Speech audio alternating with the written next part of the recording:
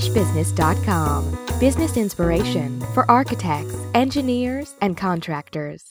Hello, I'm Philip Wiley, and my guest today is construction business consultant Melanie Hodgson, who is the president of Business Systems Management Incorporated.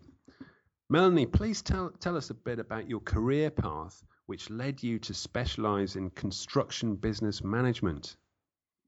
Well, Philip, it was not a straight pathway at all.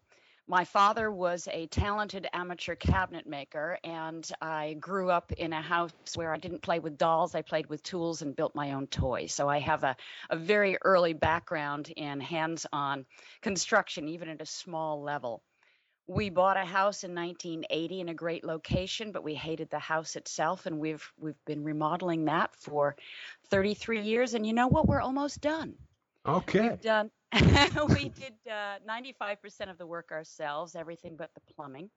And in working through that process, I certainly learned hands-on some of the challenges faced by contractors when producing a job. I also had to negotiate with a number of subcontractors, and since I was working alongside them, they often shared some of their frustrations and miseries. And that kind of got me thinking about more of the business side of doing things as opposed to just being a homeowner doing their own construction.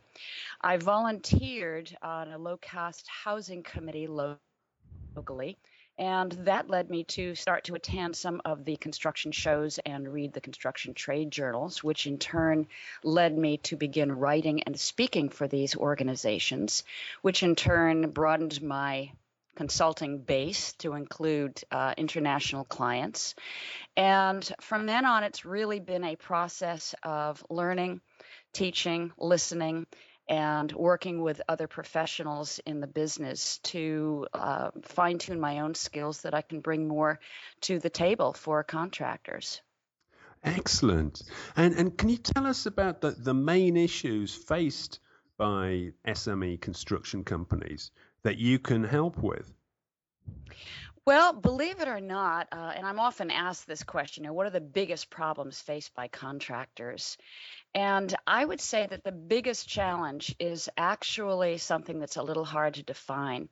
And it's based on the fact that many contractor owners, construction company owners, came from the field themselves. And they may have come to owning a business because they thought they could do it better, or they noticed all the mistakes that the former boss was making, or they just decided that they could do better working on their own. But they often retain that mindset of being a production person. And as long as they are focused on the production of the work rather than the creation of a self-sustaining company, that is going to hold them back. So I would say the biggest stumbling block is actually a mindset where they're thinking of themselves as contractors or nail bangers, and that's not an insulting term whatsoever, but a production worker rather than a business person who happens to be delivering the service of construction or a related trade. And that's the number one. When they focus on the production side of things, which is where a lot of these folks feel most comfortable and confident, they often take on more and more and more roles. They start out just with a truck and doing one project, and then they start spending their evenings estimating, and then they get their spouse in to do the books.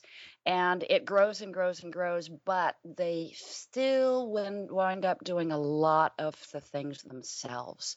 And this leads them also to becoming sort of micromanagers, and then they become the kink in the hose so that nothing can be done without them making decisions about it. So it's that mindset of being a contractor rather than a business person. The second biggest issue, so that's sort of the mindset that holds people. The second biggest issue is a failure to understand the true costs of producing work. So if they don't understand what it really costs, and I don't mean this to be an insulting statement whatsoever, there are certain costs that are very easy to identify. If you do have a project with plans and you do a takeoff and you send it to your lumberyard or supplier, for a price, then that is going to tell you approximately how much you can expect for materials. The same thing with subcontractors. If you're going to have an electrical subcontractor come in and do the work and you get a price from them, then that's pretty much a known entity. The biggest thing, the hardest thing to estimate, the hardest thing to understand the cost of is labor. And this is where a lot of companies get held back. So they're not really getting the true cost of what it costs to produce the work. This leads them to underestimating their costs, which leads them to underpricing the jobs. And because of the third thing, which is not understanding their financial statements and their job costs, because they don't understand those necessarily, they start to price based on either what the guy across town is charging or what they feel is fair. Of all of the types of companies that I've ever encountered in my professional life, I would say contractors, by and large, are so geared towards being people pleasers and leaving behind a legacy of beautiful work. And that's great, and they make great neighbors, but they don't necessarily make good business people or good providers because of that attitude of wanting to do the very best job possible without charging too much, as though profit is somehow something to be embarrassed about. So if they're not sure of their numbers and they're not sure of their costs, and they have this impulse to undercharge because they want to deliver a wonderful product that their customer can afford or claims to be able to afford, then they can start underpricing jobs. When they underprice the jobs, they get less profit than they need in order to sustain their company. That, in turn, all too often provokes a frantic selling cycle where they're selling more and more at too low prices to keep the cash coming in. And that's when in the American recession that occurred a number of years ago, this is when so many of them discovered that they had been not operating at a sustainable level. And instead, when the work started to dry up, the cash flow stopped because they were selling and selling more and more work to pay for the last jobs that they had completed. And when that cycle started to slow down, many of these companies went out of business. And I would say the final issue is that once a job is done, contractors are generally a very optimistic and hopeful bunch.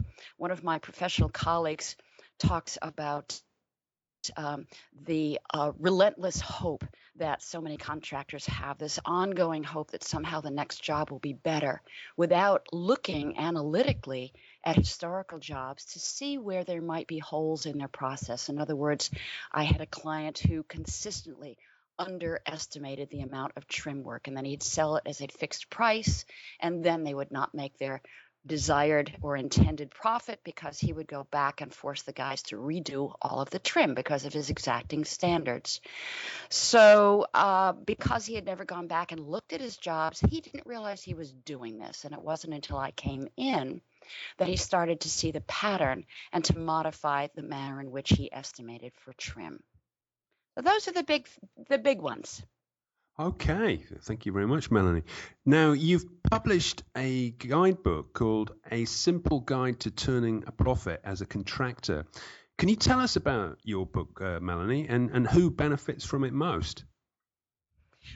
Well, the book came about because my co-author and I had been pestered for years by our respective clients to write a book on how to run a construction company, but to not follow the typical format of similar books or what appeared to be similar books on the market. And if you Google books or look at Amazon.com or wherever and look for construction accounting or how to run a construction company, you'll see a lot of books.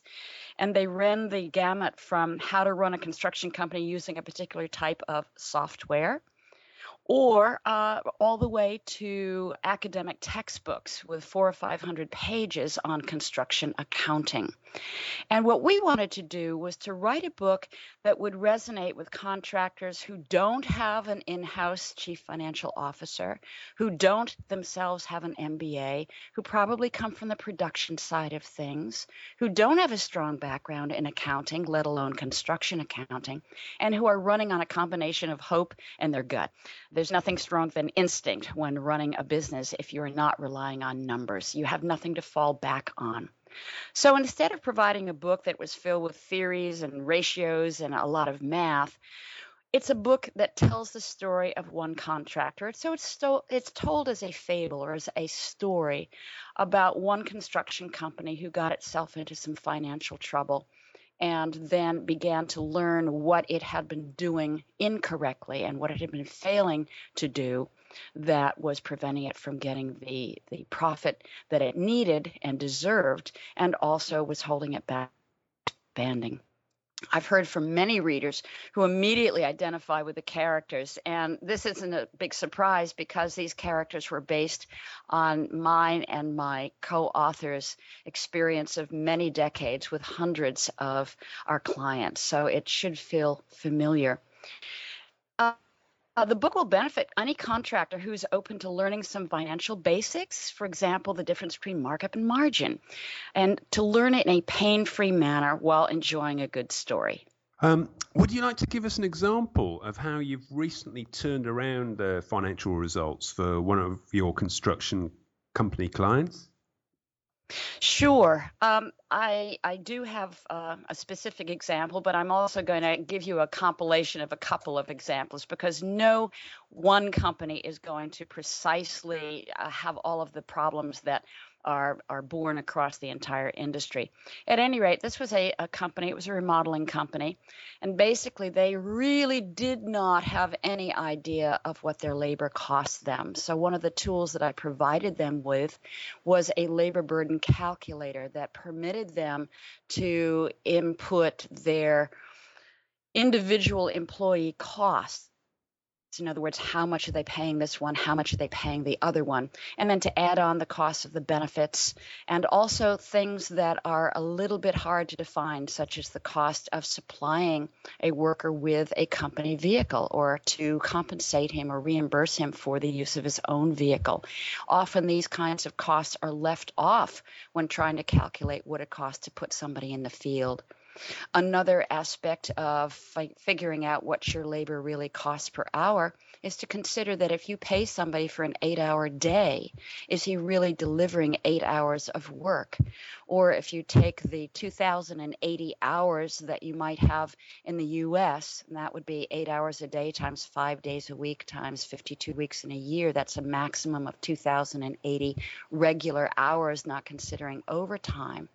Of those 2,080 theoretical hours, how many of them is the production worker actually available to be performing that work that you have stipulated in your estimate?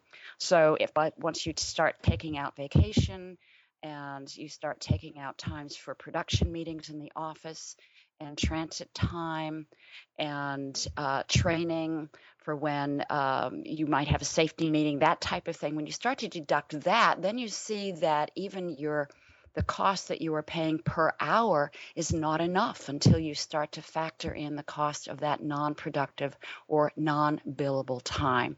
So one of the things that I did was to help this contractor understand what his labor was costing him. And he was shocked. He was absolutely shocked. And he immediately came to the conclusion that he was not charging enough. And he had not been charging enough. And I understood that immediately by looking at his financials. But he didn't believe it. He was stuck on that feeling, that gut feeling that he was charging enough and he was covering his costs. And because he didn't understand how to read his financials and interpret them, he thought he was okay. So once I had shown him what his labor cost him and then helped him learn how to interpret his financials, he was absolutely stunned. And the good part about being stunned is not just the dose of reality, but also he became very convinced about what he had to charge for work. Before, he had been driven by the sense of, well, I can't charge too much because it's not fair, or I can't charge too much because maybe I won't get all the jobs that I'd like to get. But instead, he became absolutely convinced of what he had to charge because we ran the numbers and did the projections. And he brought that conviction to the sales process. And I was just speaking with his bookkeeper last week, and she informed me that they are overwhelmed with work. They are charging more than they ever have before. As soon as I hear that they're overwhelmed, I know that they still need to be boosting their prices more.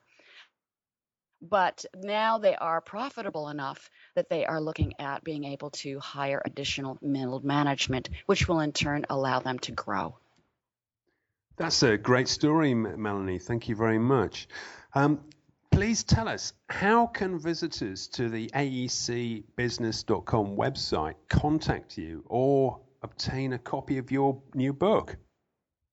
Well, you can get hold of the book either directly through Amazon.com, or you can also have a more direct route by going to moneymazeBooks.com. That's MoneyMazebooks.com. And that will bring you directly to the book on Amazon, where you can read excerpts and check out the reader reviews and buy directly from there. I can be reached directly at Melanie@MelanieHodgdon.com. That's MELANIE at MELANIEHODGDON.com. And I would be very interested and certainly welcome any contacts from your listeners. Thanks very much, Melanie Hodgdon. My name is Philip Wiley, interviewing on behalf of AEC Business.